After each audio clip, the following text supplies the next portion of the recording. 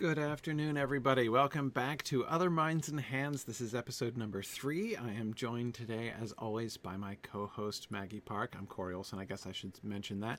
And today we are going to discuss more about adaptation. In particular, today we're going to be looking at the...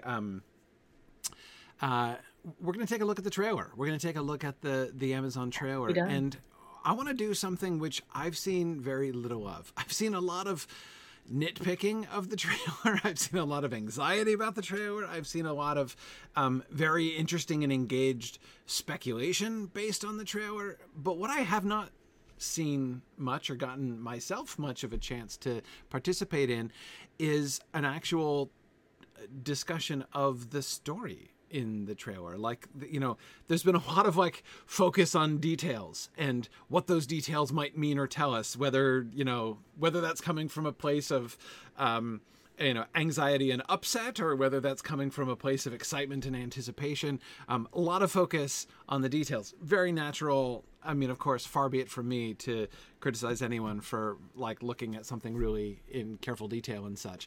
But I feel like a lot of the big picture is being kind of lost, and I haven't seen many people talking about the bigger picture. So let's start off. And there's loads of speculation. Yeah, there's loads of speculation of, this could mean that and that could mean this, and I love that. That's fun. But yeah, I also haven't seen a lot of any kind of actual discussion about it as a film project. People aren't talking about a little bit about the CGI and things like that, but I feel like I haven't seen a lot about setting and lighting and camera angles and things like that. Yeah, so let's actually, for this exercise, let's not think about, let's not think even about Tolkien lore and stuff. Let's just look at this as a piece of its own. What is the story that we're seeing here? What is this about?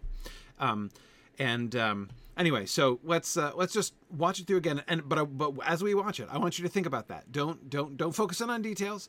Don't start asking questions like, what does this mean? What does this tell us about Galadriel's character or whatever? What's the story? What's happening in this show? Like, pretend you've never heard of this show before and know nothing about anything of the background. What are we getting? What are we seeing? Mm-hmm. What is this show seem to be interested in? And of course, what we're getting is not the show. We're getting a trailer for the show, right? So this is a piece of messaging about the show. They're trying to tell us something about the show to prepare us in a certain way for what this show is interested in. Are we picking up what they're putting down? Let's see if we can do that, right? Okay, so let's watch it through, and then we'll kind of talk it through, probably something more like scene by scene after that. All right, so here we go. Haven't you ever wondered what else is out there? There's wonders in this world beyond our wandering. I can feel it.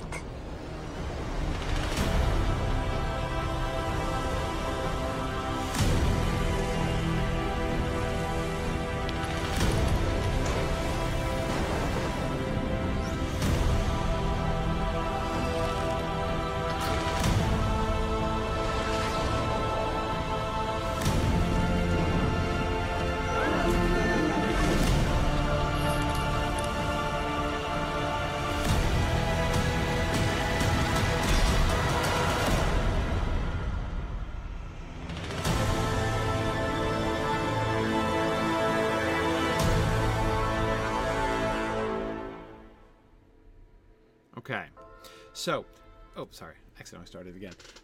Okay, so now, and first I want to acknowledge several of you have been making comments which are perfectly correct, right? Perfectly correct. Edith was saying, I'm a little leery of trying to interpret a story based on a short trailer. I've seen too many trailers that don't turn out to be completely irrelevant to the film that they're teasing. Totally agree. That can absolutely happen, right? So we have to totally keep that in mind as we're doing this, right? Who knows, the conclusions that we might draw about what this trailer is doing and what the actual show ends up doing might end up being sort of widely separated, right? But this is what we've got right now. But I do think, Edith, that that's a really, really important point to make, though, right? That when we're drawing conclusions about the trailer, we have to remember it's perfectly legit to draw conclusions about what story we're getting from this trailer. We just have to remember that that's a conclusion about this trailer and not necessarily a conclusion about the show. So yeah, that's very that's very very, very sensible.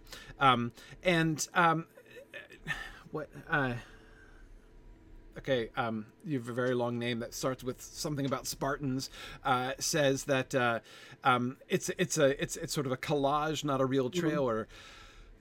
Yes and no. I'd be cautious about that. So first of all, yeah, it's true. This is not. I mean, we're not getting. It's not a piece of narrative, right? So when I talk about the story of the trailer, I'm being a little bit figurative in how I'm talking, because it's not, of course, just a narrative from one end to the next, and especially the latter parts, right? The last 20 seconds or so, it's very collage-like. I agree. We're getting a whole bunch of images.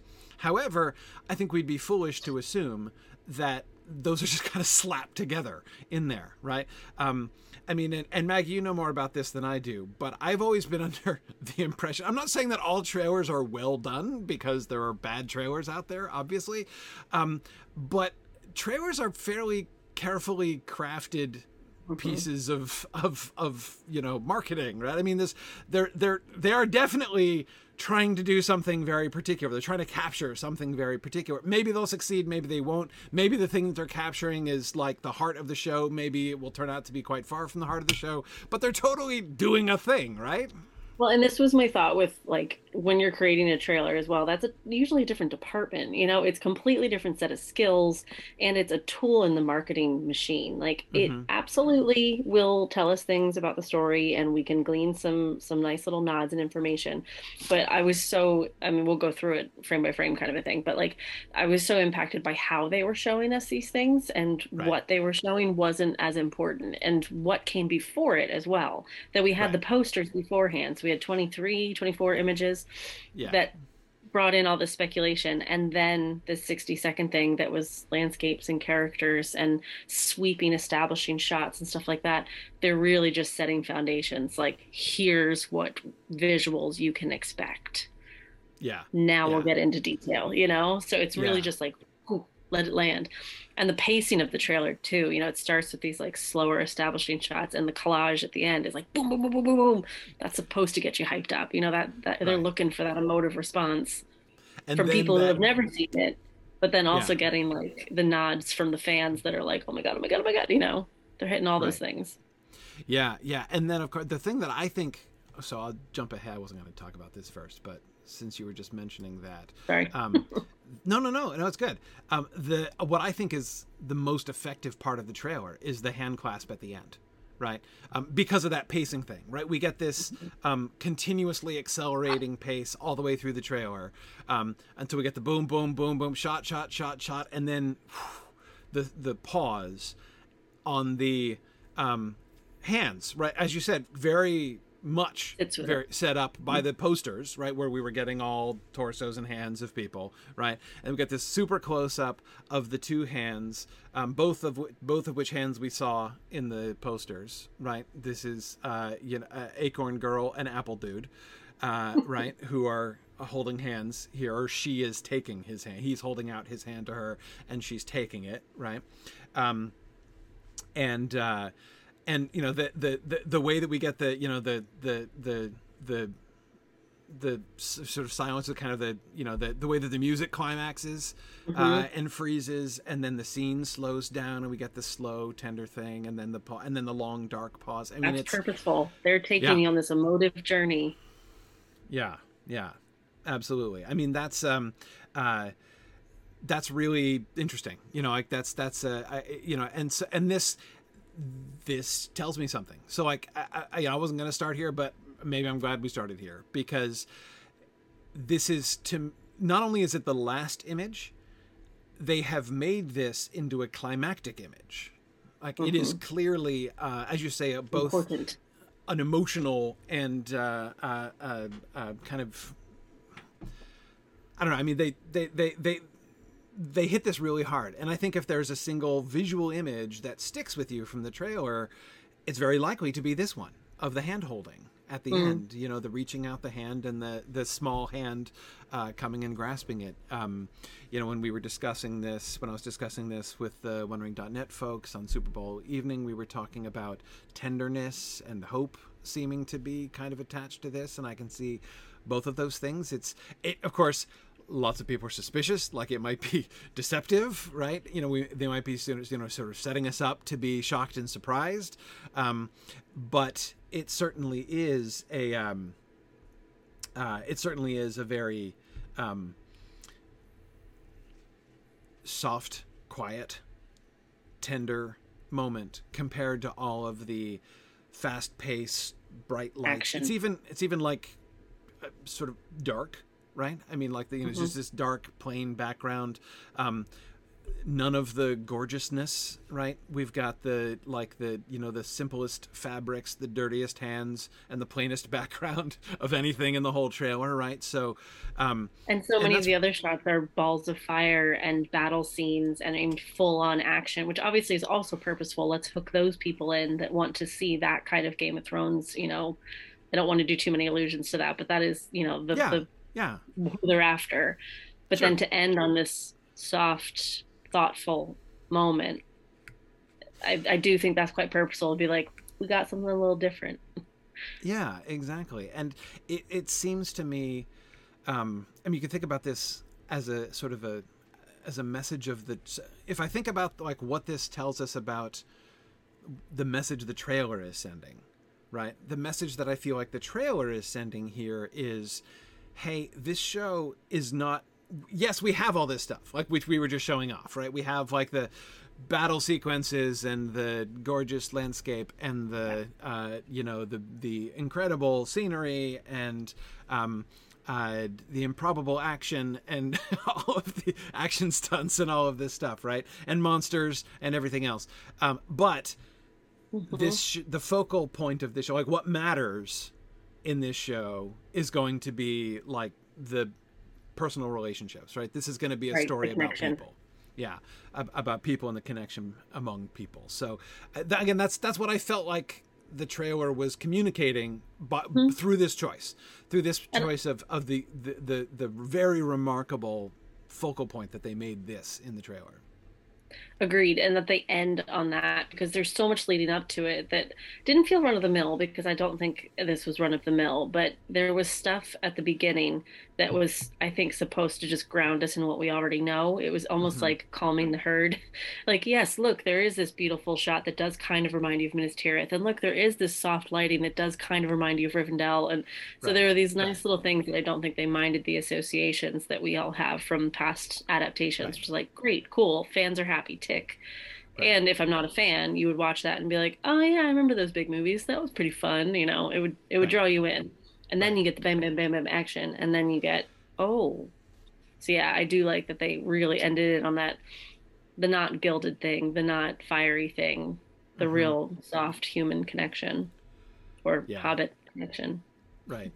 Person connection in any case. Yeah.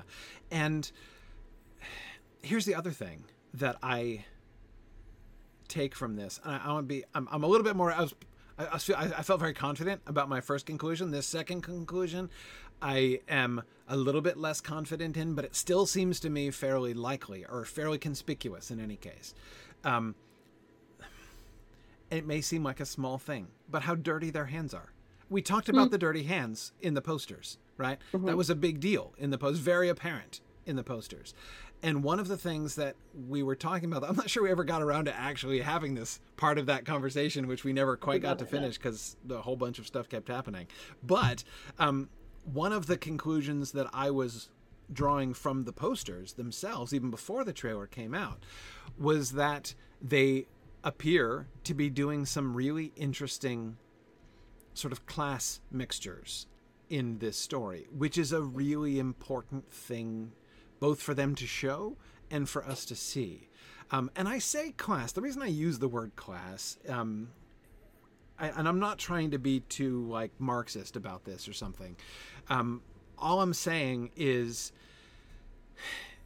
in the Silmarillion as a whole, and especially in the really sketchy Second Age stuff, all we know about are the like kings and rulers, right? I mean, like, we know nothing about the actual like people of Middle Earth. And if we're talking about world building, you have to have people, right? So I think that they seem to be signaling, all the dirty hands seem to me to be signaling, this is not just going to be a show that's only interested in the kings and queens and what they're up to. Which, I mean, if you think about it, even things like the Hobbit films, you know, you have Dale in the Hobbit films as the like working man connection, right? You know, Bard is sort of your, you know, commoner perspective, right? But the dwarves and elves are almost exclusively princes and princelings, right? I know not all of the dwarves in the Hobbit party are princes, but they're, you know, they're sort of part of the elite. You know, they're kind of, they're not like Joe Dwarf working at his forge. You know, this is Thorin, the returning king, and his companions, right? Sorry. Yeah. No, go ahead. Now, if you think of it in terms of like tension for a story too, you know, class is such a no-brainer that of course we're going to have these interspecies relationships that people are all discussing, the human and the elves and things like that, and the tension that creates. But if you just think about something as simple as like Downton Abbey, the entirety of that tension is between the classes of upstairs and downstairs. You know, Titanic, upstairs and downstairs. This is a tension that the whole world can understand and has seen examples of. So I wouldn't use that really real life thing and pull that into this fictional world, because you'll get in there that much faster. Yeah. So and it honestly, it answers a question for me about their adaptation approach, right? Like, so they, you know, we've mentioned before the Second Age, like, there's all this wide open space, right? We have these like few small islands of incidents and characters about even the characters we know very little about, as far as like what they were like and everything, you know, like as people, as characters, in fact, rather than just you know, names in a genealogy or whatever. But anyway, so we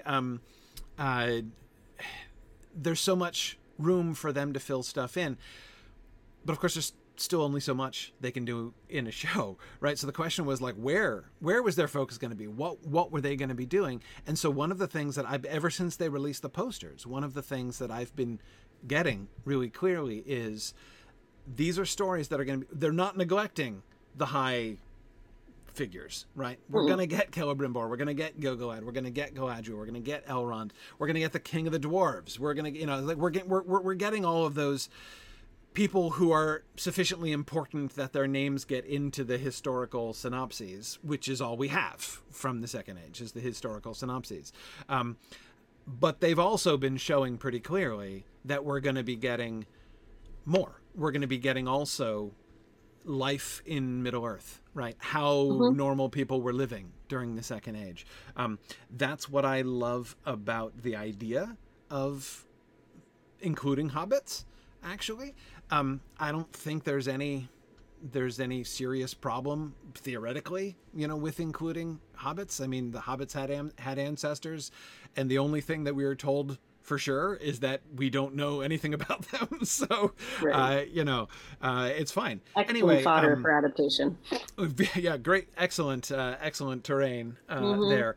And anyway, and I've loved the idea ever since the posters and our discussions of the posters. I have liked the idea of using hobbits as a kind of foundation there, like to help us as readers be in touch with what it was like to live in Eriador in the Second Age, right?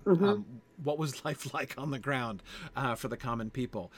Because remember, this is one of the things that makes The Lord of the Rings as a story so successful, is the way that we are grounded in the Hobbit framework, and we see everything from the Hobbit point of view. I think that on that level, I think the choice to have hobbits is a really good idea, you know, is a really good idea. And that brings me back to where I'd originally been planning to start, which is at the very beginning. The thing that surprised me most about the. I want to just like I want to watch the opening sequence. So the first chunk of the trailer that I look at as one unit is right up until the first title shows, right? The voiceover part, right? The voice, which is, I think pretty clearly a Hobbit voice. So the very fact that they've chosen what seems to be a Hobbit voice, and by the way, I'm going to continue using the word Hobbit. People say Harfoots. I know, again, the show, they call them Harfoots, and I get that. Of course, I know where they're coming from there, and I understand they're not using the word Hobbit because they're not wanting everybody to think this is the Shire, right? You know, this is exactly the, you know, that there's a you know, these are the, you know, forefathers of the forefathers of the forefathers of the Shire hobbits, and they're wanting to be clear about that and not. But I'm going to be much less cautious and just like risk fomenting confusion, and still call them hobbits until I'm forced to do otherwise. But anyway, so like listen to her voiceover, and her voiceover, and again, I think in seeing the trailer, like the first, I don't know, 15 times I saw the trailer, I was still so focused on the visuals, right? Like, wow, oh, that's probably Numenor, and ooh, look at the landscape, and oh, what's going on here? That I was like barely even processing the fact that we were getting a voice. Like there is a little story arc that we're given at the beginning here, right? A frame to this story, an initial frame that the voiceover provides, right? Haven't you ever wondered what else is out there? Haven't you ever wondered what else is out there? So we have the first question, who's speaking? And the second question, to whom is that? Who's the you who's supposed to be wondering what else is out there, right? And of course, the way that it functions as voiceover, implicitly, we the viewers are the you, right? We're the ones being, or the question is being asked of us as we're watching. Haven't you ever wondered what else is out there, right? Which, by the way, I think is actually a brilliant opening line for this trailer. Because, especially of course...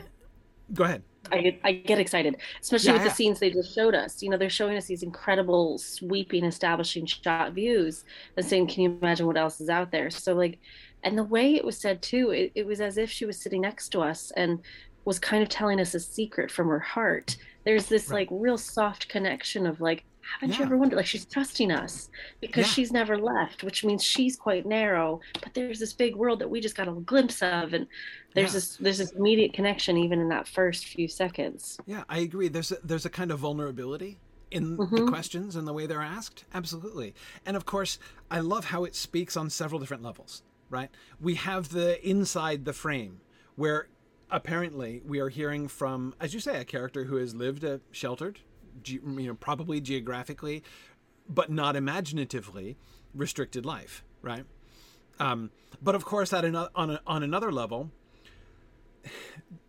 we as viewers are being asked the question, haven't you ever wondered what else is out there, when we're being shown a shot of Numenor, which we've never been able to see before in any other adaptation, right? So the applicability, not just to like movie fans, but even to Tolkien fans themselves, right? Hey, so you know the Lord of the Rings, right? You've heard of Numenor, but you've never seen it, right? Haven't you wondered? Yeah. Right? Have you ever wondered what else is out there? Here's what's beyond the boundaries of, like the Lord of the Rings story that you know, especially if you've only seen the Peter Jackson films.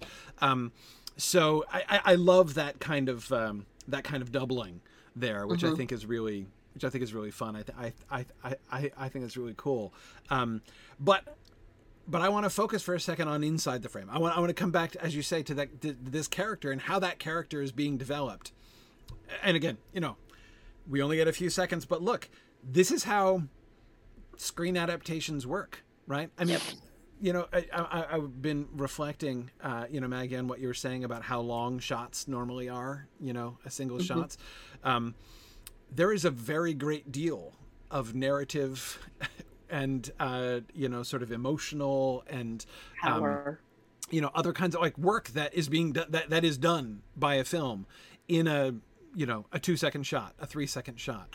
And it's one of the reasons why I think I'm always very there are a lot of people who are very resistant to kind of digging too deep, you know, and being like, oh, like you can't take, you know, it's you know, they didn't mean all that. And of course, whether or not they intended everything that I'm seeing in a shot, I don't know. But it is certainly true that they're intending a lot. It might not be the things that you're seeing, but they're definitely intending a lot. These, I get the vague impression sometimes talking to people that people believe that movies are just like slapped together, you know? Yeah. And it's just not true. That's like one of my first film classes ever. The entire lecture was just nothing is an accident. Nothing is an accident. Now, every single thing in that shot is, first of all, very expensive. Somebody had to go out and choose the color or buy the thing or whatever. So everything is very considered. Yeah. It's I remember thrown together. There's an anecdote that really brought this home to me, and it was an anecdote from a former colleague of mine at the college that I used to teach. And he was telling a story from when he had been teaching at another school down in the South. And they were, somebody came, there were, a production came and was filming a movie on site on the campus while he was there. And this one shot was shot in one of his colleagues' offices, one of his senior colleagues' offices, big office with like huge bookcases and stuff. And of course, his professor's office, huge bookcases covered with books, looked very scholarly, right?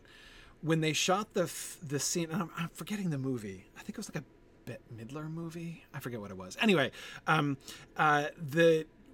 they did the shot in the office, you could see the wall of books in the background. You couldn't read them. You couldn't tell what books they were, but you could see them in the background. In preparation for the shot, they removed all of the professor's actual books from the bookcases and replaced them all with different books, which you also couldn't read the spines of or anything. It wasn't like they were planting particular books.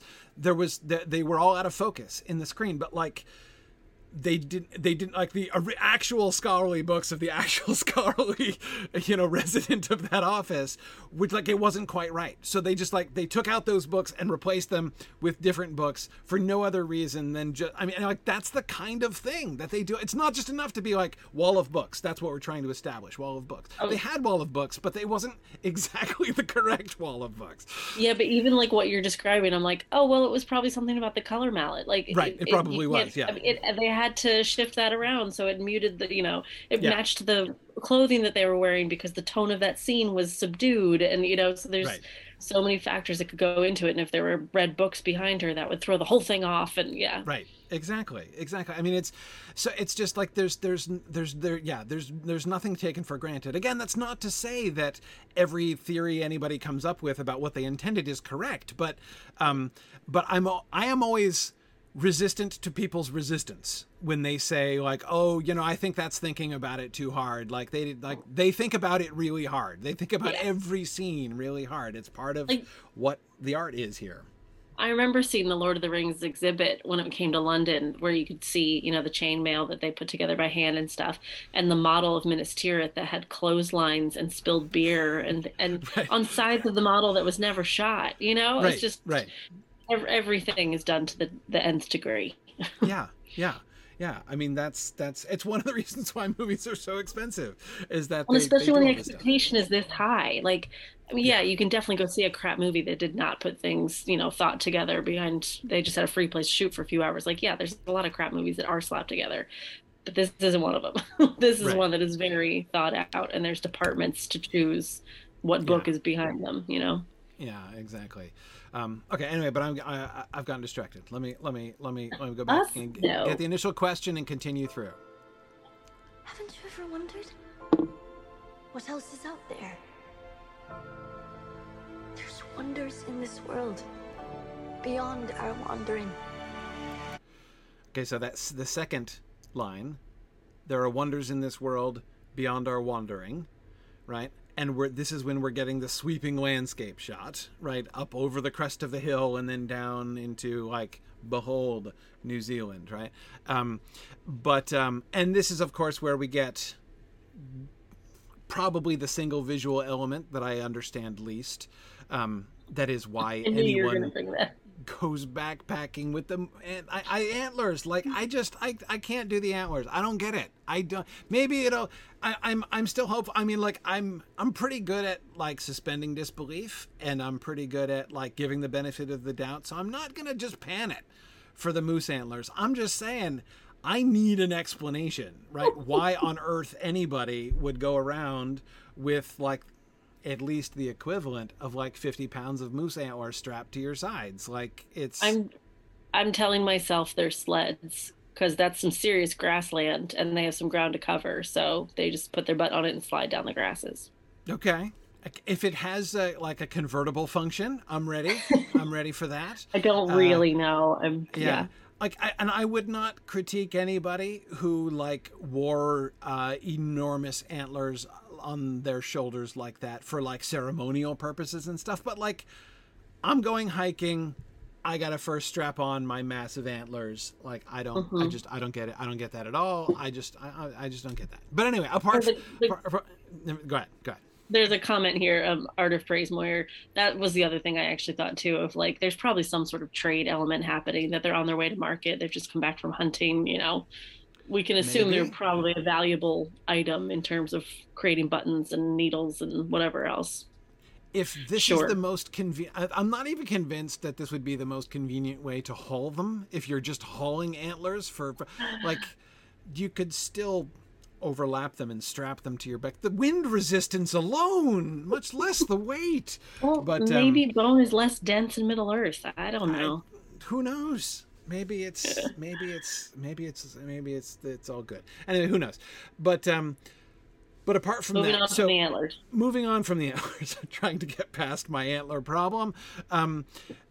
We have again the line, right? Like what she has said, she just refers to our wanderings, and we get the two wanderer characters, it looks like, right? So we go from what from the frame of reference of the speaker seems to me to be the wonderful, fantastical outside her world shot of Numenor there at the beginning, to this is her world, right? This is her wanderings, and which is by the way, I also love the way, thinking again about kind of the overlay of how we as viewers are responding to this, right? One of the really cool things is that, okay, no, we've never seen Numenor before. You know, we've never seen a city in Numenor before, but we have seen cities, right? Cities are familiar to the majority of the viewers, right? Whereas wanderings like this through the wilderness, you know, wandering along the ridge in this like vast open country is in fact quite foreign, right? And the idea of the the untamed wilds of Middle Earth, that's one of the things that people enjoy escaping to, right? From our world and into that, you know, those wild, untamed frontiers of Middle Earth. And whereas, again, from within the frame of the speaker, this is to her the familiar, right? But there's this way in which that gets kind of ironically reversed. On the one hand, in that first line, we are brought in close to the, we're sharing, right? We're hearing her sharing with us. Haven't you ever wondered, right? And I have imagined, you know, that there are like really like this, you know, so this act of fantasy, right? We're being invited into this act of fantasy.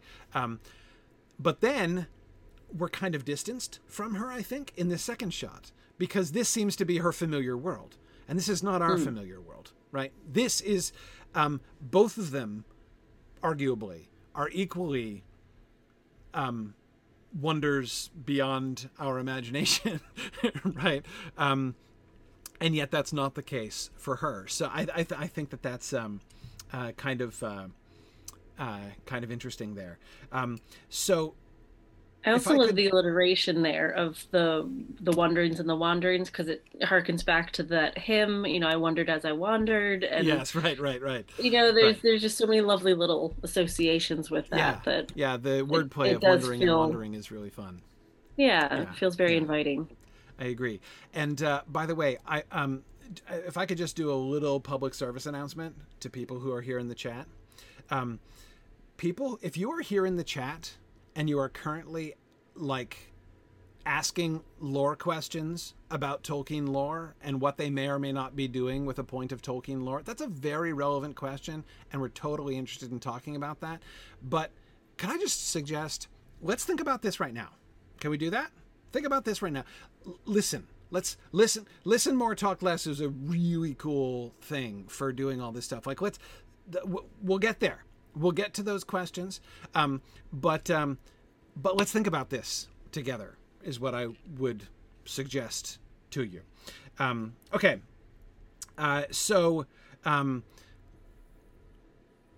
then we get the third scene. I'm wandering.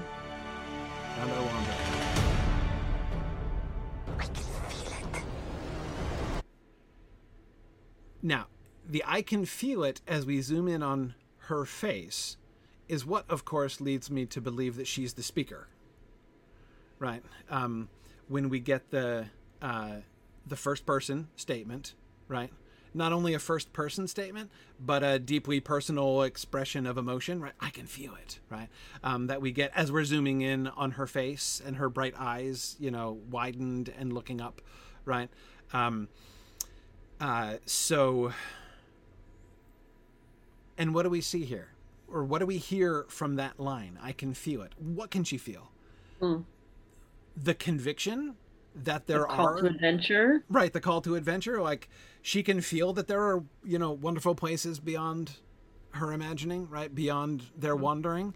That there's something else out there. And she has a firm conviction about it. And notice her conviction is based not in lore, right? She's not heard stories about it. She's not, you know, she's not believing in the traditions of their people. It's a personal conviction. I can feel it, she says, right? I can feel it. And that's kind of interesting to me. And what do we see in this shot? What do you make of this shot? What I find the light source in this shot really interesting in a couple different ways. What are your thoughts about that? Because it's like dark, but we get this very prominent light source in the middle, right? It's incredibly warm, and it did make me think of the whole rule of thirds thing that I was talking about. Did I talk about this last time, or was this in my class? Where you can divide an image with a tic-tac-toe box, and the rule of thirds is this like idea that if you can do that to an image, divide it by thirds this way and this way, then your brain's really happy. So I looked at this, it was just like, oh yes, satisfying. So between like the super warm light right in the center, her very childlike curly hair, warm and friendly, inviting, and also how she's sitting and looking up, it's very childlike. It's very like, it's like she's looking up at Santa. So it just all kind of gives to this like warm and fuzzy kind of feeling. It also really reminded me of Tinkerbell from Hook, the Julia Roberts version. So that whole association, I was just like, oh, childhood, you know, it was just a sweet, cozy feeling. Her voice as well, I think, throughout the voiceover here seems tailored to elicit that same kind of response. It sounds like a child's voice, and eliciting that kind of childlike wonder, imagination, dreaming, and then this is the moment when with the shift between the theoretical "haven't you ever wondered" to the present and sort of convicted "I can feel it," right? That's becoming a reality now. Like, this is the moment when I'm, you know, like, she's gonna seize the day in some way, some sense, right? There's some change that's coming, that's happening right now, right? We've come to a turning point in her career, right? But it also looks like she's not in a permanent location. Like, she's already on the move somewhere. Right. And it definitely looks like we're having a restful moment around a fire, but she's very dirty. So we assume they're on some sort of a journey, right? Like, there's kind of already this idea, oh, did they have to leave somewhere? Are they moving towards something better, something worse? Like, yeah, you kind of already are set up for this. Ooh, tell me the story around the campfire. Yeah. Yes. And so when I think about... So again, the very first thing that I found, the more I thought about it, the more striking I found it. And it connects back to what we were saying about, what I was saying about the dirty hands and the whole class thing, right? I was ready when I was like prepared to watch the trailer. I'm sitting there in the Super Bowl waiting for the commercial break in which the trailer was going to play, and it was like 2 or 3 commercial breaks after I thought it was going to be, and so I kept sort of impatiently waiting for the next commercial break. And anyway, as I was watching, getting ready for I was like, when the opening sequence comes, I'm like, okay, lay it on me, like, give me Galadriel, give me Gil-galad, give me Celebrimbor, right? And what we got instead was this entirely different perspective, right?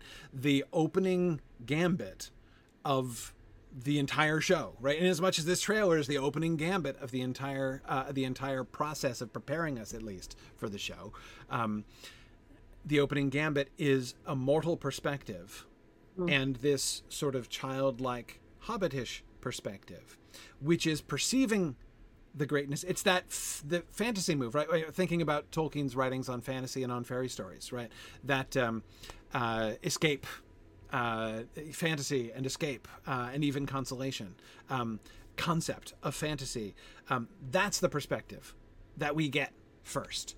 And of course, I cannot help but think of the themes, these kinds of themes as they are developed. I want to be careful here. Tolkien doesn't develop too many themes. We get references to, and the primary references we get to these are pretty non-mainstream. I'm thinking especially here of, we get hints of it in the Silmarillion. When the humans arrive in Beleriand, right? When the humans arrive in Beleriand, we're told that they were wandering because they heard that there was a light in the west, right?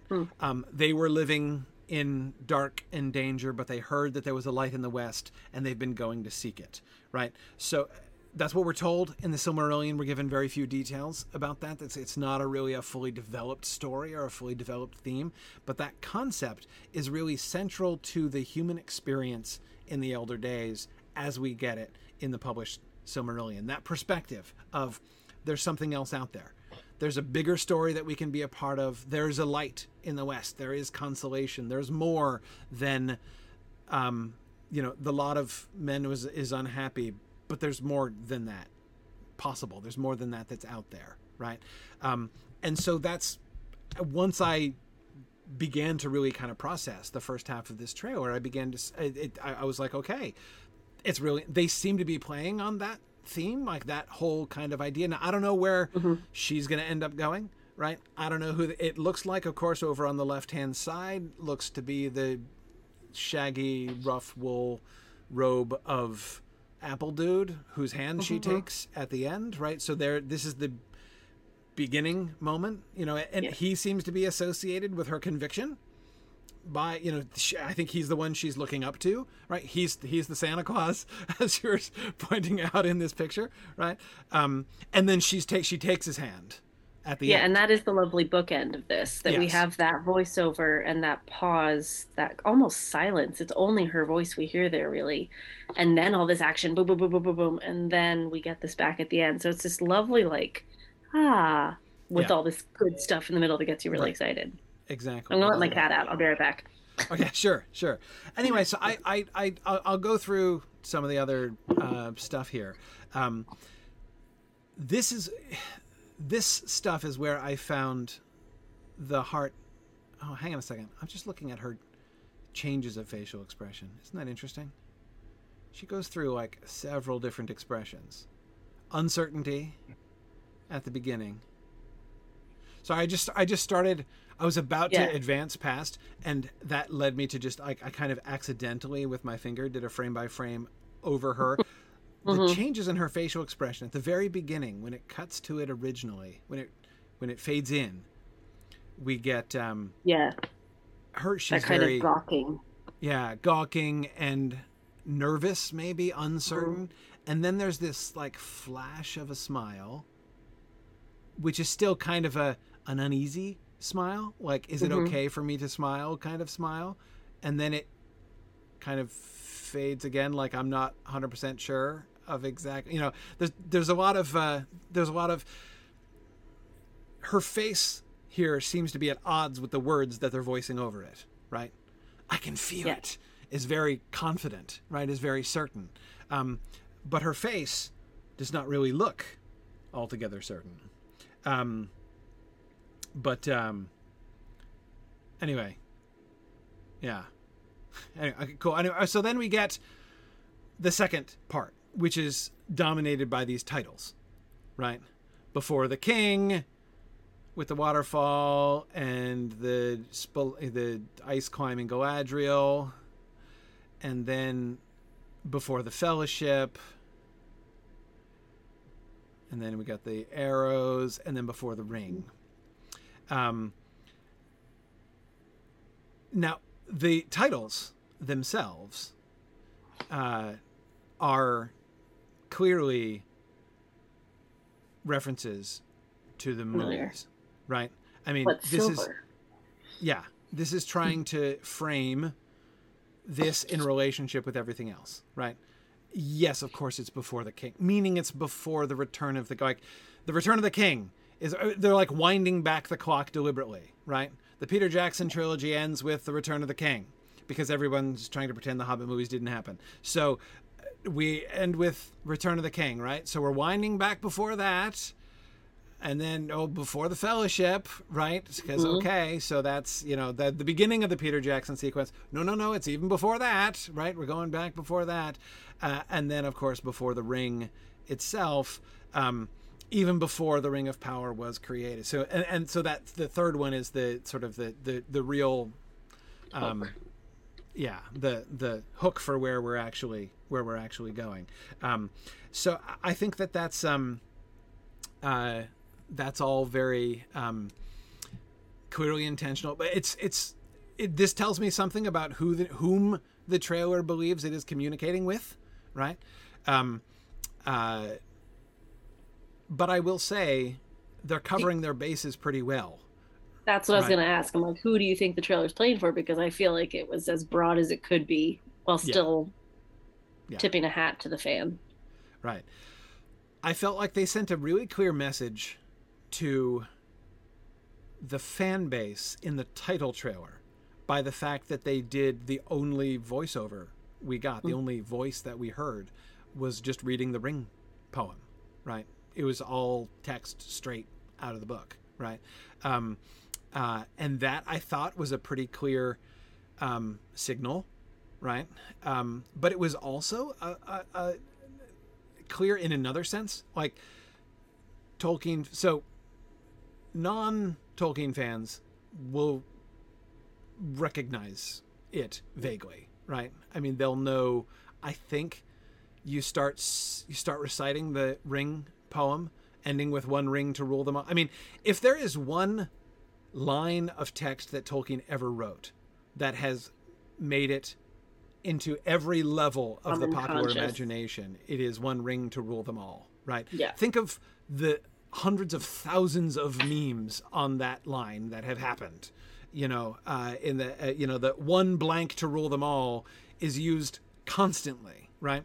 So on that level, the Ringverse is going to be enormously familiar. But again, to Tolkien fans, it's also going to say, look, grounded in the text, right? But even more than that, Tolkien fans might recognize that the Ringverse, remembering the context of the Ringverse, right? It was the verse about the forging of the rings, and so we're getting, and then that combined with the visual imagery of the melting metal and everything, and gets us into forging of the rings of power frame of mind. But anyway, so when I said like the audience in particular, again with these titles that we're getting here, I think they are. I agree with you that it's very general. They're doing things for Tolkien fans. They're doing things for Peter Jackson fans, right? Contextualizing this in connection with the Peter, to kind of frame it in relationship to what right? If you're a Peter Jackson film fan, and then also doing general hooks for like, hey, are you vaguely interested in a high fantasy epic? If so, right. then you like swords. Right. Yeah. Are you a fan of arrows? And yeah, also exactly. and also just alluding to the titles, I mean, if you lived under a rock, you might not have known the titles of Lord of the Rings films. But if you had never been to the cinema 2001 to 2003, if you didn't ever see the movie, you still knew the titles. Like they dominated for 3 years, and they dominated the Academy Awards that year that Return of the King got everything. Like Yes. they became commonplace. So mentioning those is just kind of like, oh yeah, I remember those movies. Or Yeah. you can go all the way to the other end and be like, heck yeah, that's them. Right. Exactly. So, anyway, I think. Let's see. Where do I think that this second sequence ends? Before the ring, get the shot to Gil-galad. Right. A new legend begins this fall. That's the transition. The last title is the transition. Mm-hmm. A new legend begins this fall, and then that's when we get the increasingly rapid collage of shots after that. And I've just noticed this as I was doing what you were doing, where you scroll over it and you just get like a little. If you do it real fast, look at the color change in the trailer. We open with like warm light and the grassy moose antlers, and then everything else is blue and dark. Everything is blue and dark. Right. We get the warm dark of the campfire. Right. Blue until that title, ice. and then you have oranges and fires and the leaves and bright, and that's really interesting. So that's a really good tactic that, it's kind of subdued. And then as the pace picks up, the imagery also changes to be really fiery and warm. Yeah. So right at that title, A New Legend Begins This Fall, that's when the lighting picks up again. This shot of what is presumably Lindon and Gil-galad here on the cliff with the waterfall. That's the first like quasi daylight shot that we've gotten against. You're right. I didn't notice the dark and blue, but you're right. And then we've got dark and warm, but yeah, then fiery. Yeah, the orange. But still red. Red beard, warm skin, warm light behind Elrond. Fire, sparks. Yes. Yeah. Yeah, the glint, the orange glint of presumably fire on the armor of the elves in that last scene. Yeah. Interesting. I don't know the importance of that yet. I just love seeing those things and being like, file that away. Yeah. That is an interesting. Trend. Yeah. Bjarnasonar, by the way, I don't want anybody to think I'm making any claims that like any of the things we're observing are like unique to this trailer or like super novel or whatever. Like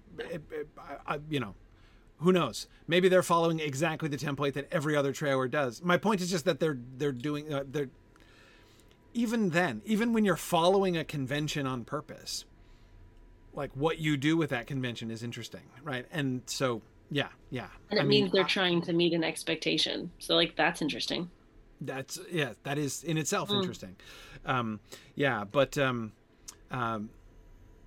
Sarah was pointing out how even in the armor here, with the shot of what is reputedly Finrod in battle against what look to be orcs, you've got again the dark and blue orcs and the gold with the orange light shining on them elves there, right? So you've got the it's a very light being surrounded by darkness kind of shot there.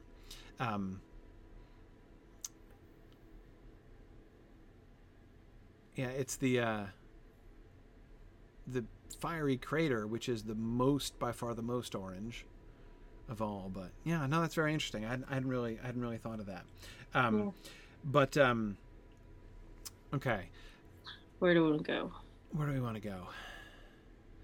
Well, there's more that could be. I mean, obviously, we're not talking about all the different images and things.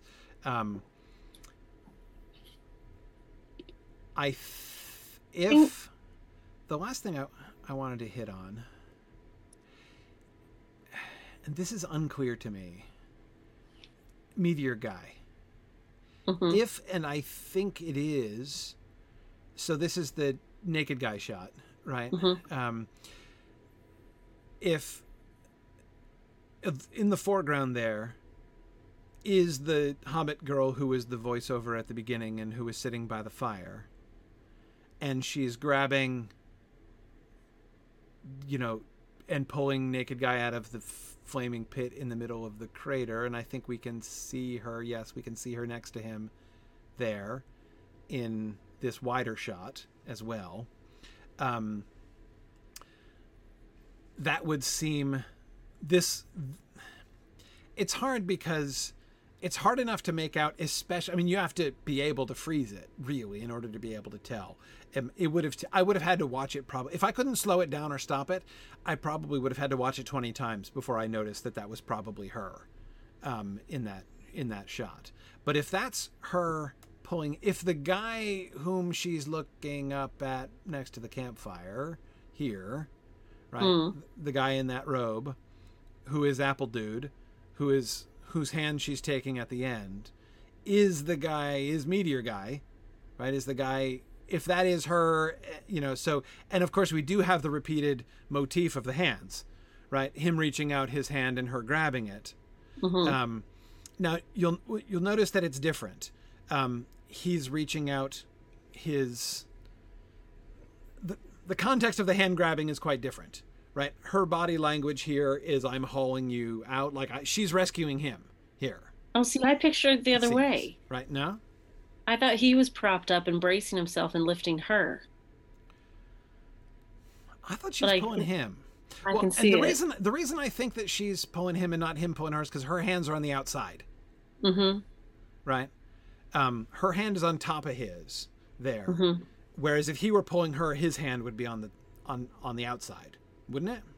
That's the thing that makes me think that she's trying to. Plus, he's the one who seems to be in distress. I mean, they're both in the middle of the fire, so he is naked in fire. So he is naked in fire. That would seem inconvenient for most folks.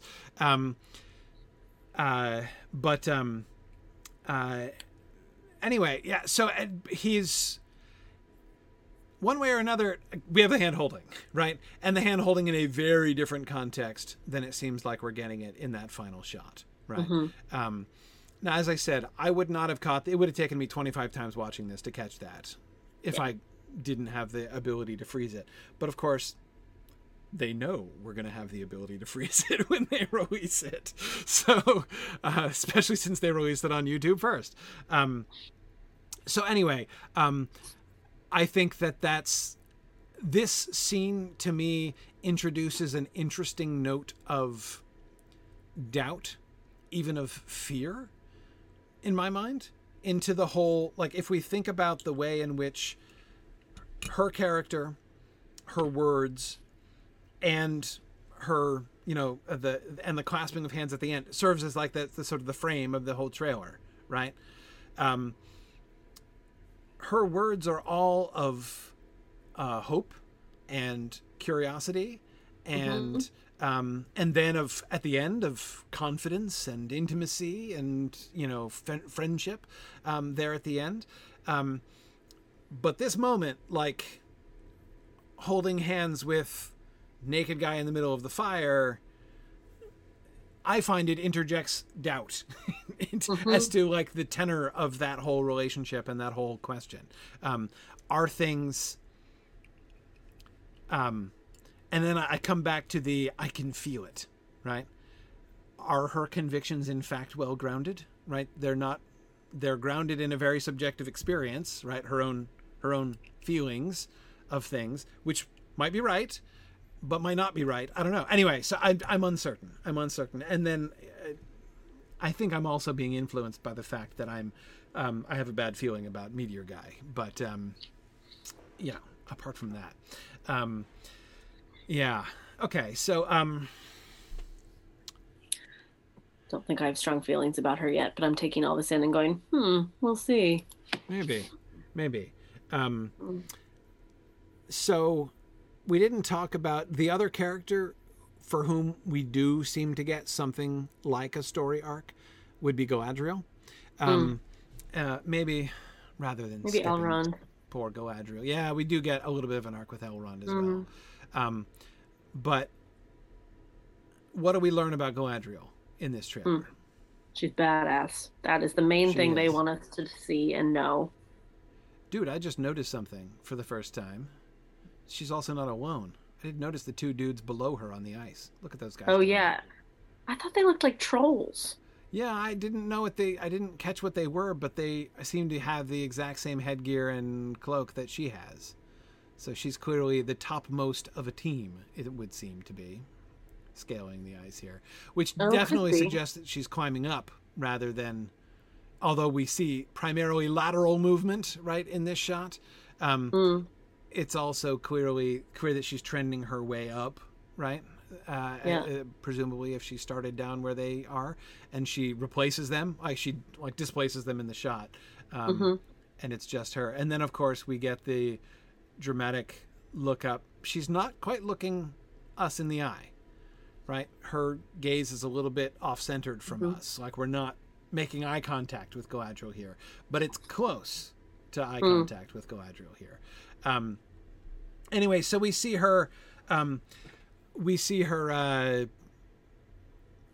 do we see? Striving, climbing.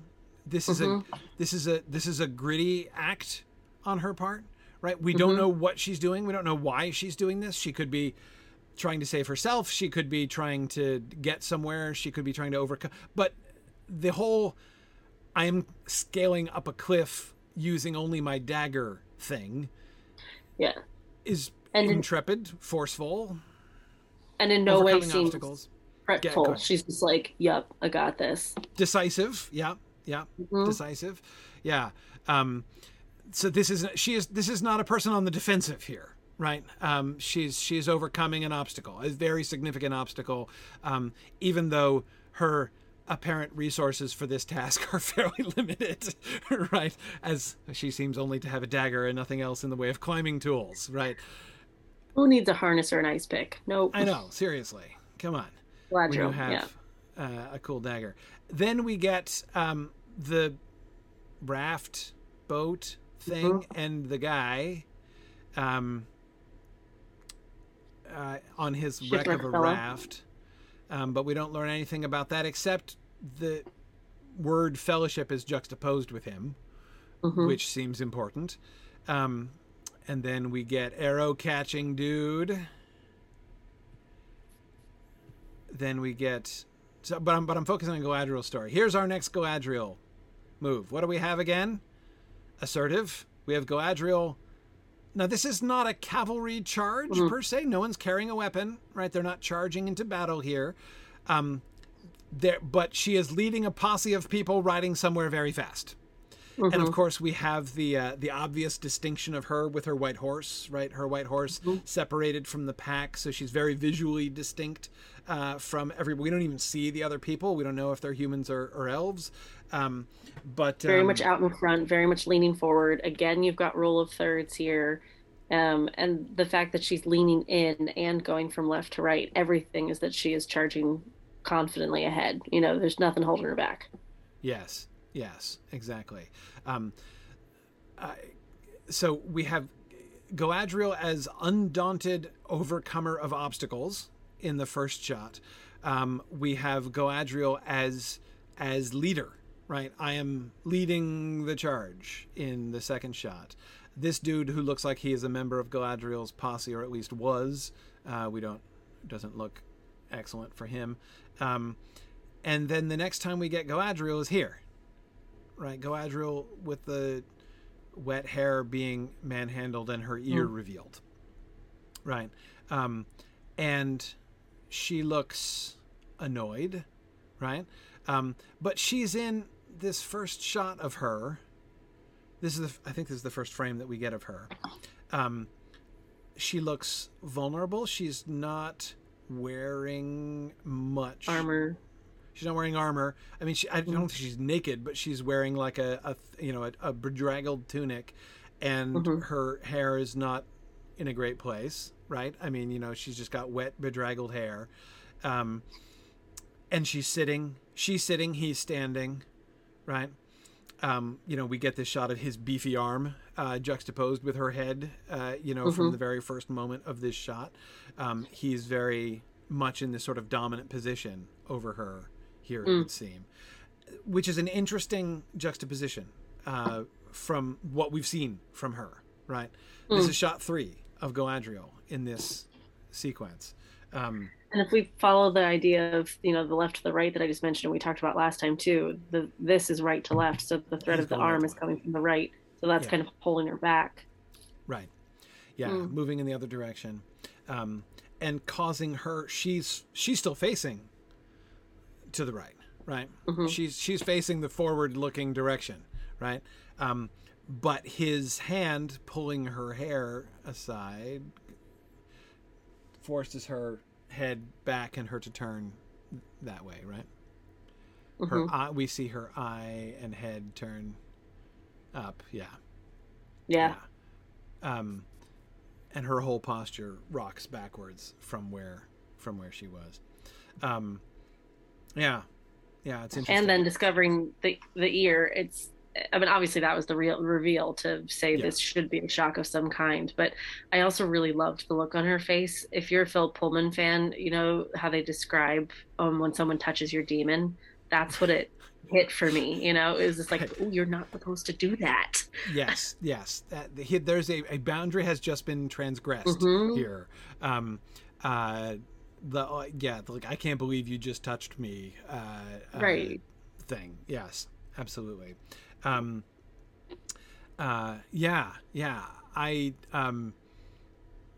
again, I think there's also fan service involved here, right? Tolkien people know Galadriel's hair is a big deal, right? Galadriel's hair is a big deal. So I think and then I don't think we get her again. No, we do not. No. That's it. We get those 3 shots of Galadriel. So, what do we get of Galadriel's story? Well, the last point that I would make about this, though, is that although the dynamics of this shot are not promising, right, as far as like her and her relationship to Beefy Arm Dude, right, who is presumably this Halbrand character or whatever, but remember, how were we introduced to him in this trailer? We were introduced to him. He came immediately after the word fellowship, right? And so that's what I'm kind of assuming, thinking about his character and her relationship with him, right? Praise, you're certainly right. I'm not assuming that the order of the sequence of the shots is chronological at all. I don't want to give that impression. I was only thinking of the 3 of them as they're presented. And if I had to characterize like the story of Galadriel as we're seeing, it's like a 2-in-1, right? The first 2 shots go together really well. Galadriel in the lead, Galadriel being brave, Galadriel taking charge and being bold. And here we have her in this vulnerable position, bedraggled, sitting down with somebody standing over her. Even though she does not seem to approve of being touched here. I agree with you about the boundary being crossed. Nevertheless, we also don't see her stabbing the guy. Yeah, right? Knocking the hand away. Yeah, exactly. She's still, apart from turning and looking at him, she's not moving or doing anything. So there's a huge contrast, in other words, between the first 2 and the third time that we see her. And I think that's seems to me to set me up again. If I'm picking up what they're putting down here, it prepares me for her to be bold, a bold go-getter, but also that this story is going to make her vulnerable, that she is going to be she's going to have a rocky road over the course of this show in some ways. I contrasted with like Gil-galad, right, who is the well-dressed dude in front of the crowd from the beginning, and sort of all the way through. Which is excellent character development. I mean, if you just have a Galadriel that's strong and confident the whole way through, there's no room to grow. There's no scope, And that's exactly the other conclusion that I feel forced to. Yeah. Yeah, I don't know if it's a fall because we can't really tell by this. No, but, we can't tell by that. I mean, it doesn't look like she's running the charge in that shot. So we assume she's kind of at somebody's mercy. here. Yeah, exactly. But no, that's exactly the conclusion that I draw, that she is, that the idea is there is going to be development of Galadriel's character. And that by itself is a big deal. That's fantastic. Yeah, we don't get development of Galadriel's character is not, I mean, stuff happens. I'm not, Galadriel has this really important moment in the book and in the film, right when she refuses to take the ring. But Galadriel's character does not exactly have an arc, right? She is up there. She remains up there. She has this important moment where she doesn't fall, which is great and everything, right? But again, she's not exactly somebody who has a developed character arc. That's not what Tolkien was doing with her character. She's more of a tool to get the others to where they need to be. Right. And I find Peter Jackson's Galadriel even more limited in terms of growth than Tolkien's Galadriel was. Partly just because we see more of Tolkien's Galadriel than we do of Peter Jackson. So of course he had more time. But anyway, so yeah. And Sarah, I totally agree. I think that Cate Blanchett did a lovely job with Galadriel. Totally agree that Cate Blanchett did a lovely job. Again, I'm just saying, like, the growth of Galadriel's character is clearly not a major element of the story, right? Not every character has that kind of arc. Like, if every character grows and changes and develops, like, there have to be some constants if everybody's changing, then you just have chaos, right? Well, and it doesn't mean that's a criticism. It just means that some characters are facilitators. Some characters just have to move action forward. So, absolutely. While you hope everybody has an arc, no matter how small their part is, there isn't always time for that. Yeah. And there's also, I can't help but think of the idea that story is all about character and character development is a very modern idea and not a necessity in terms of storytelling. Many excellent stories are stories about not very interesting characters who are not themselves deep or interesting or complex characters, which don't change very much because they are like, again, if everything is in motion, if everything is dynamic and moving, you don't have a story, you have chaos, right? And it's really hard to parse. Modern people we prefer to have the stable things be like the background and the characters to be the ones moving and changing. But one pretty frequent tactic of storytelling in the older era is to have characters who were static and have other, like, the story is what changes, like the plot is what changes and grows. And if you had the character were dynamic, the example of this that C.S. Lewis gives famously is Alice in Wonderland. Like, Wonderland is the point of that story, right? Like, Wonderland is weird and strange and wonderful, and if Alice were a really complex character, she would totally wreck the story. Like, it would just be like there wouldn't be any. But Alice is simple. Alice doesn't change. There's something to hold on. She gives us a place to hold on to, right? Because in that case, you've got the character in the foreground is the unchanging thing, and the background is what is all going wild all the time. And in order for us to process that, anyway, the point is you can tell stories in other ways apart from having dynamic characters. Though I guess there aren't a lot of people in Hollywood who seem to believe that. But anyway, the point is, again, the conclusion I'm drawing here is that Galadriel is going to be one of our main characters in this show, and that her character is going to be undergoing like major upheavals of circumstances, and she is going to be one of those characters whose arc is going to be central to the story of the show. That's we get 3 shots of her, so I got to be a little bit cautious drawing too confident conclusions from that, but that's what I'm seeing. That's what I'm getting from it's also giving me a little bit of comfort, though, that there's been so much backlash about the strong female character the last few years that people are just handing a muscled woman a gun, and if she can handle it, then she's a strong female character. That's not the definition of strong female character.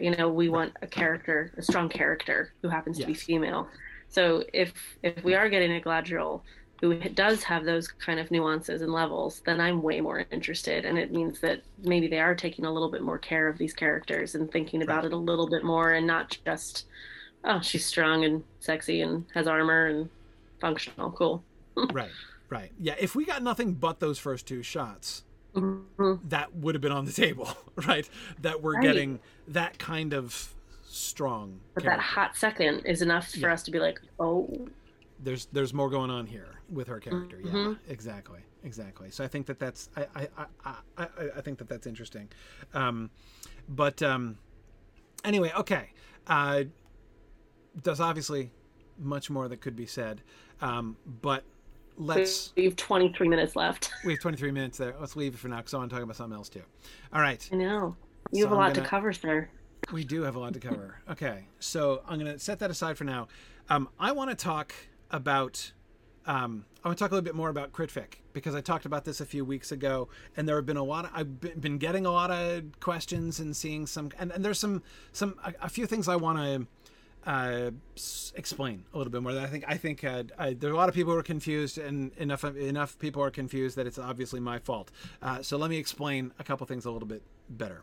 What I mean by CritFic and why I think it's an important issue for people to be aware of.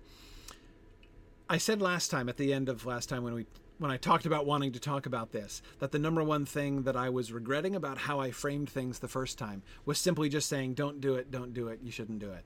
Here's the thing that I want to carefully emphasize, because I'm not backing down from that. I still think you shouldn't do CritFic, but I want to make an important distinction that I think a lot of people weren't seeing. The core issue with CritFic, what CritFic is, it's not... The core issue is that it's not analysis of the work. It is a different thing. When you are making a statement, when you are making up a story about what is going on in the head of the artist who created the work, or what circumstances influenced the making of the work. When you're making a statement about either one of the, telling a story about either one of those things, right? You are not saying anything about, you're not doing analysis of the work. What you're doing is a different thing. And the problem with CritFic is that people make those statements as if they are saying something about the work. And it creates confusion, which leads to nonsense. So let me give an example. This is the one, what inspired this? Like, a reason I coined this term and started talking about this was the response to the Hobbit films. And I got really frustrated, not because people thought the Hobbit movies were bad. I quite agreed with them there. But what really frustrated me about the negative response to the Hobbit films was that what I kept hearing was nothing but CritFic. People would say, the Hobbit movies are bad. And I'd say, why? Why do you think the Hobbit movies are bad? And they'd say, well, they were just a money grab. Or, it's because of the split from 2 movies into 3. And I'm like, okay, sure. Okay, now, so think about the first of those statements. They're just a money grab. That is a claim about what the motivations of the filmmakers was, right?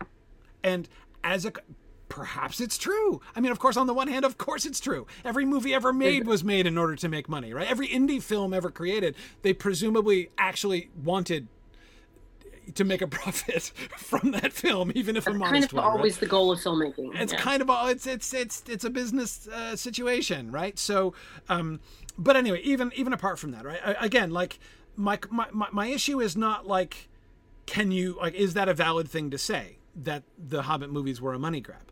My point is that by making that claim about what motivated the filmmakers, you've still said nothing about why it's a bad film.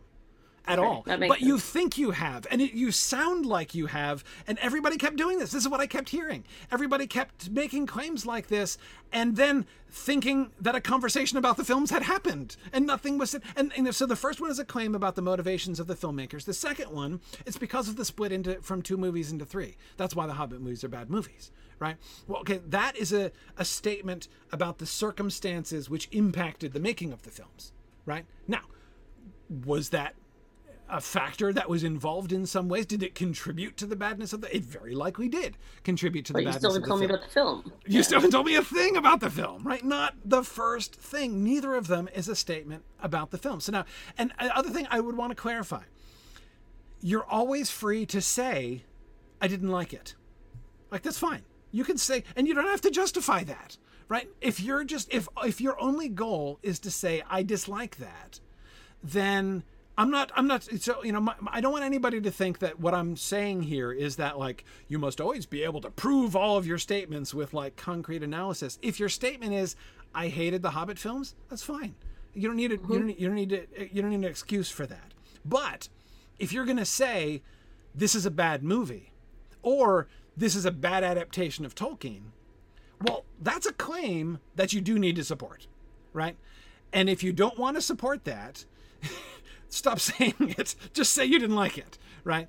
Yeah. But that's the kind of there's a kind of intellectual dishonesty that CritFic can kind of trick you into, right? Where you might even think you've said something substantive about the film, and again, I'm not blaming people who do this. Like, this is absolutely endemic. Once you notice this, you see it literally everywhere, on every level, right? And I'm not just saying like, oh, like the naive amateurs who are always doing this. All of the professionals are doing this. Film critics do this. Scholars do this. Everybody. It is completely endemic to, especially to the modern world. I think it's kind of always happened, but especially in the modern world, this is always happening. And I think really natural. I think, there is this desire to feel like you have a place in the conversation, and the best way to do that is to judge something. So it's kind of a cop out, but that's exactly it. Like, I would say you're kind of like, I don't think it's a sort of a reasonable or respectable thing to do, to try to have it both ways, right? Again, if you're just wanting to express an opinion, I didn't like it, that's fine. And you can even explain why you didn't like it, and it doesn't matter, honestly. Like, again, because you're welcome to your opinion about that. You're welcome to how your reactions are your reactions. But again, if you're going to make claims that was about, like, the way that what they're doing with Tolkien is bad, and obviously, it's not hard to see the relevance to the current situation and all these things that I'm saying. You do have I mean, in my opinion, if you're going to make claims like that, you do have a sort of a responsibility to be prepared to explain that rationally and courteously, ideally. But the problem is that CritFic doesn't do that and cannot do that. Like, it is simply and let me give a personal example. And Maggie, you'll like this. It's a non-Tolkien example. I strongly dislike the Star Wars prequels. I hated them from when I first saw them in the theaters. I had this moment years ago, about 4 years ago or so. My younger son was like 9 or 10, and he'd seen the prequels. We had my wife and I were not in full agreement over her objections. She withdrew, she went along with showing our sons the prequels. When we watched Star Wars together for the first time, we had a big debate, my wife and I did, about whether we should even show them the prequels. And we decided we should. The argument that I made that convinced her was, like, we can't just, like, raise them in ignorance. Like, they're going to be exposed to this sooner or later, so we might as well do it in the home, in a safe environment. So exactly, right, yeah. So anyway, but she actually would not watch them with them. Like, she refused. So she watched the original trilogy and then she left. She just can't handle it. Anyway, I love it. So we had this moment. It was a couple years after this, right? It was a couple years after this. My younger son comes to me, and he was, I mean, he wasn't like crying or anything, but he was upset. He's like, Dad, I don't understand. Everybody says The Phantom Menace is horrible, but it's my favorite Star Wars movie. Why is it bad? Why does everybody say The Phantom Menace is a bad movie? And it was really, like, heart-stirring moment, right? He couldn't see it. And it was really hard. I mean, first of all, it put me in a really hard position, because if there's anything I hate more than trying to convince people that something's awful, I can't think what it is. Like, I hate that, right? If I strongly dislike something and think it's bad, I'll usually just not talk about it. I strongly dislike dismantling something and like explaining what's horrible about it. I find it unpleasant. Okay, that's partially true. It's also partially a lie. It's also, there's another sense in which it's like all too pleasurable to dismantle something else. Yeah. All too pleasurable in a way that makes me feel really dirty afterwards. Right. Basically. Like, I don't want to engage in all of that negativity, but sometimes it's fun to just like to build myself up because of like at the expense of someone in something else. Like it's anyway, on several levels, it's something I try not to do. But anyway, so here I was, and I'm like, what do I do? What do I say? So like, when confronted with something like that, crit fic is not going to satisfy him, right? I mean, if I had responded to my son by saying, oh, well, so the prequels are bad because George Lucas was like completely off the chain, right? I mean, like, George Lucas was just like out of his mind and had completely lost his way in making those films. My son would have been there like, okay, but why is The Phantom Menace a bad movie? Right. You haven't explained anything, right? And I mean, what I was able basically to, I'm like, look, one of the main things is like the dialogue is so bad. Like the dialogue is so bad. And it was interesting. It was actually interesting watching them. I was particularly sensitive during Attack of the Clones, during the whole like inexpressibly painful and cringy Anakin and Padme romance sequence in Attack of the Clones, right? And I was like watching it with them when I was showing it to them the first time, and I'm like writhing, as I'm watching these scenes. And then I look over at my sons, who were, again, at the time, they were like 13 and 8 or something like that, my two sons. And I look over at my sons, and they're just like unaffected because they weren't paying attention to the dialogue. Like, they didn't care. They didn't care at all. Well, it's kind of making me think about that character arc thing too. Like, they didn't need those characters to have an arc. They were just moving the story along, so they didn't need that emotion or that depth. No, and that's why it was so shallow in the end in its effect. But anyway, so it's like, if you're going to, if you're ever in a parental situation like that, right? When you need, when there's a situation, because when you're saying this is a bad thing, this is a bad work of art, again, there's responsibility to be able to explain that, right? And crit fic is just not going to help you. So if discussion of the work itself is the question that you're interested in, you really need to avoid crit fic. You need to stop and make sure that you're doing actual analysis of the film, not making statements about the circumstances of the film's creation or making up stories, imagining things about what may or may not have been going through the head of the person who was doing it at the time. And it's, in the end, it's a way of shirking hard work. I mean, pointing to circumstances is easy. Like the money grab thing, or the 2 movies to 3 movies. It's easy to make claims, right? It's a money grab, ergo it was bad, right? That's an easy claim to make. And there's not, what do you have to do to prove it? Like, they made a lot of money, so that proves your point, right? I guess. There it is.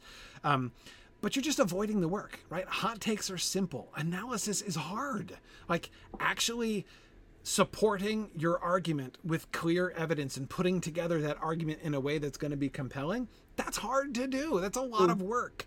And there's always the temptation to avoid this. And again, please don't misunderstand.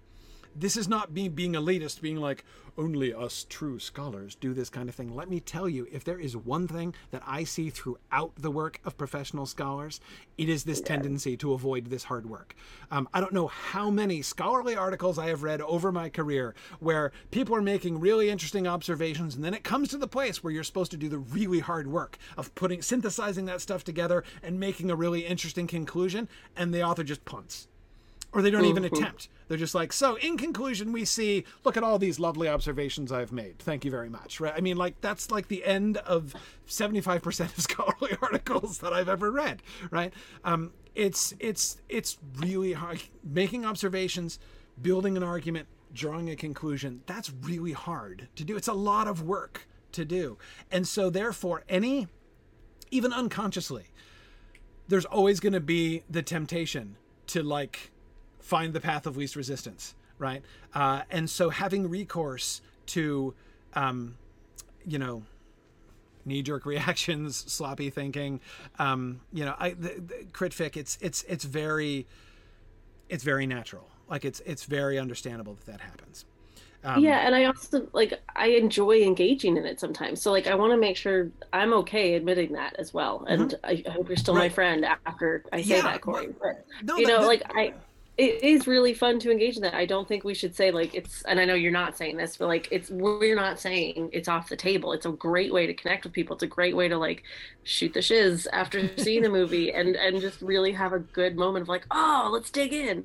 But that's different than analysis. It's very different than analysis. Yeah. And if you're gonna insist that the thing is bad, or again, if you're gonna insist this thing is butchering Tolkien, you've crossed the line. If you're gonna use those, and if you're gonna use those words that we said we're gonna try not to use of betrayal, infidelity, all those really heavy words, you gotta be able to talk about that.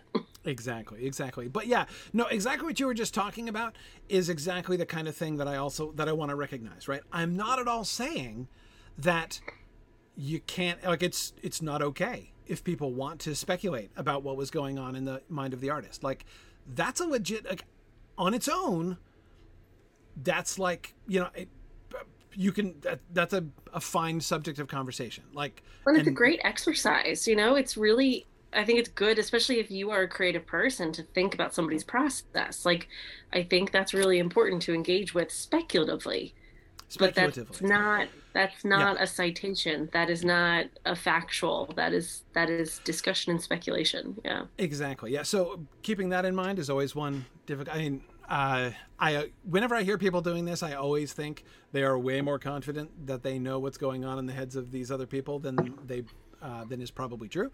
But again, if that's what you're doing, that's okay. And the fact is, I was defining crit-fic as making these, claims about, a statement about the circumstance or a claim about what was going on in people's heads, and mistaking it for a statement, a claim about the work, right? As if you're making a statement about the work. But the fact is, most of the time, I think, the work is not itself actually the focus. Right. I don't think most people are actually interested in discussing the thing as a work of art, but the problem is they still use that language, right? Yeah. And that's where I think this issue comes in, right? If what you're interested in is speculating about the mind of the maker, if what you're interested in is the inside scoop about the circumstances of the filmmaking, right? What was going on behind the scenes when the movie was being made, and so maybe in the Hobbit films, what you're really interested in is the differences between the filmmaking process for the Lord of the Rings and the filmmaking process for the Hobbit, and how things were not under control, and whatever, the differences, and okay, cool. If that's what you're interested in, that's totally fine. I'm not saying that it's wrong or bad to be interested in those things and to be asking those questions. But just don't make the mistake. It's all about the confusion, right? It's all about confusing a statement about the circumstances, a statement about the author, for analysis of the work. And stepping across that line really incautiously. Right. That's the problem. And people do it all the time. This isn't new. I mean, Death of the Author, when was that written, right? I mean, this is English 101 is the thing we all have to read of, do you consider the author when you're reading a book? And a conversation I, just had with my class about J.K. Rowling, and, we have often had at Signum with H.P. Lovecraft, this conversation about the author and their life do you take that into account when reading the work? Like, this is not new. So not at all. Take a breath and try to engage with the actual art and see what you can glean from that itself. Yeah, and even, you know, when you think about that, you think about the one of the reasons people who have listened to a lot of my podcasts will know I am rarely interested in talking about the life of the author and bringing that into the discussion of the work, and I'm sometimes actively resistant to that. One of the primary reasons that there are two reasons why that's my tendency when I'm doing this kind of analysis.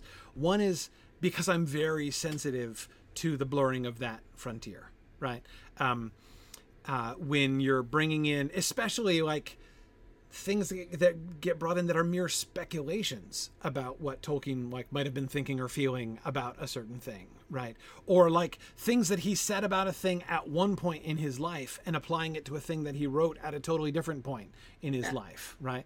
And I mean, any of us who have lived a life, which I think is most of us, will know that like your mindset 25 years ago probably not the same as your mindset towards things right now, right? So you have to be careful about this. And I usually find it tends to get done a little incautiously in those ways, and it just makes me uncomfortable right away. And I'm just like, let's just not. Can we just not? I mean, because we. In order to do that carefully, in order to do that well, a whole lot of more work needs to be done. But that's usually not what people are wanting to do. People are wanting to bring in, like, oh, but Tolkien was Catholic, so, therefore we know that this reading of this passage must be right. And I'm like, golly, gosh, okay.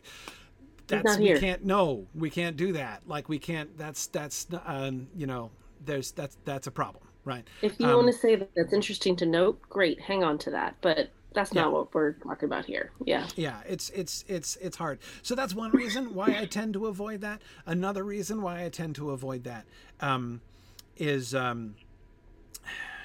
that, again, I want to keep my focus on the work. And as soon as you start talking about the life of the author, one of two things is happening. Either you're confusing your data sets, right? Again, you're like drawing lines between facts about his life and observations from the book, and you're trying to draw lines between them. And I'm like, I'm really tenuous. I think that those lines are often really tenuous, and so I don't want to go there. But another thing is like, wait, what are we talking about now?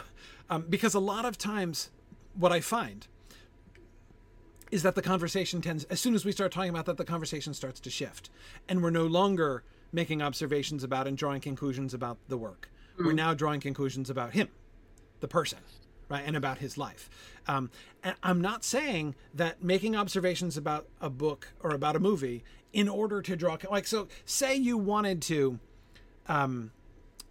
if you were to, I take the like random statement I made before about how like, George Lucas was like, had completely lost his focus, right, when making the prequels, right? Okay, say you wanted to write a thesis on that subject, right? What exactly? How did George Lucas lose his mind exactly, right? In doing that, like, you can draw so you want to draw conclusions about like George Lucas's frame of mind based on evidence in the films that he was making. Okay, that would be an interesting exercise, right? I'm not saying you can't do that. But what I would be saying again in my podcast is like yes, maybe we could try to draw some conclusions about Tolkien the person based on what we're seeing in his text. And sometimes I'll kind of point, but I'm like, that's not my interest. Like that's not what I'm wanting to do. I want to draw conclusions about the book. So let's stick to it. Yeah. And from a film perspective, I really do enjoy looking at the past works of people because that so influences what happens next in terms of craft. But in terms of inferring meaning, I don't think you can say that guy directed Transformers, so he's crap. Right. Like you got to bring a little more to the table. Like, was it his camera angles? Was it the too many lens flares? Whatever. Right. Your thing is. And like exactly. So what made it bad? And then an interesting thing, right now, let's look at another film. Like, is he doing the same crap things? Has he learned something? Right. Did he learn? Did he have to do that for a paycheck? Yeah. Yeah. Did the studio have him under his thumb? Which I know we were going to talk about studios and conglomerates, but we'll have to pin that. But we'll you never know what the influences are. So let's not engage with that and just say. At the end of the day, that's my biggest thing. It's one of the. So, I mean, I will admit to a bias. Like, I am just myself not interested. Like, I am. Like, if there's one category of like things that lots of people are interested in talking about, the number one thing I am least myself spontaneously interested in is celebrity gossip, right? I don't think there's anything that I know of in the world that I am less interested in than celebrity gossip. I absolutely could not care at all. I can't say the same thing, Corey. I know, and it's fine. I'm not judging. But I'm not bringing it here. That's the difference. I'm sure. I love that stuff. And I will, sure. And I don't mean gossip like Kardashians. I mean, like what film did they work on and who's going where, what. It's like, I love that stuff. And maybe they felt this way. But... No, I'm sure that like there is some defect in my own character and intellectual makeup that underlies my lack of interest in this, but I am not interested in it at all, and so therefore I'm biased against it, and I acknowledge that. So like I'm trying to like deal with that, and I'm not trying to judge anybody who is fascinated, who sees a film and is primarily fascinated in the personalities behind it and what's going on and wants to hear all about what Orlando Bloom was saying during this scene and whatever. Like, I actually find the cast commentary generally fairly tedious when I'm like in the Lord of the Rings films. Even like I'm not very interested in what the cast. Like, it's my least favorite of all of the audio commentaries in the Lord of the Rings films. I just don't care. Like, I just don't care. That's not what I'm interested in. But again, I'm not saying it's bad. I'm not saying it's wrong. It's fine for people to be interested in that. Again, it's just about being clear about what you are doing and what you are not doing.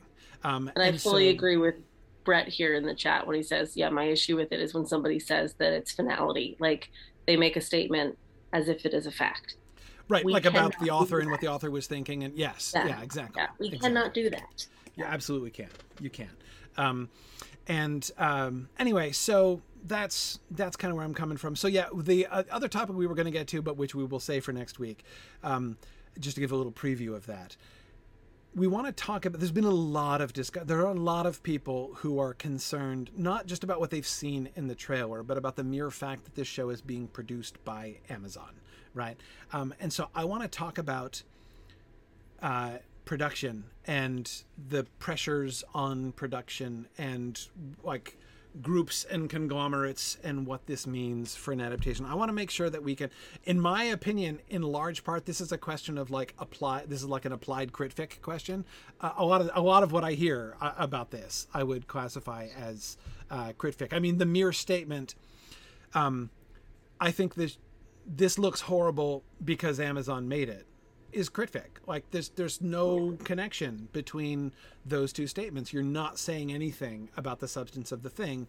You're merely, again, you're making a statement about the circumstances of its making. But so I want to talk more about those circumstances. What does this mean, right? It's parallel to, and I hear a lot of people paralleling it to, the Disney and Star Wars / Marvel question, right? What Disney has done to Star Wars and all that kind of thing. I don't want to get too far down that exact rabbit hole. I'm like, ooh. Yeah, but actually, I am a little bit interested to talk about it in that I think it's very much connected to this thing, and I hear a lot of similarities, and I hear a lot of people making exact parallels between Amazon is doing to Tolkien what Disney did to Star Wars, and I'm like, you still haven't told me anything. You haven't told me anything, right? You haven't told me anything either about Star Wars or about Tolkien, actually. So anyway, that's what we'll talk about first, or not necessarily first. That's what we'll talk about next time. We're also going to have another guest next time, and we're going to discuss Numenor and the Second Age, and hopefully the issue of the time compression, the projected time. We don't know exactly what the time compression is going to be, but the issue of time compression in the Second Age in the Rings of Power show. So those will be our subjects next time with a special guest. Thanks, everybody. Thanks for joining us. Thanks, Maggie, for an awesome conversation again today. Thank you. Go team. And we will see folks again next Wednesday for another show. Thanks, everybody. Bye now. Farewell.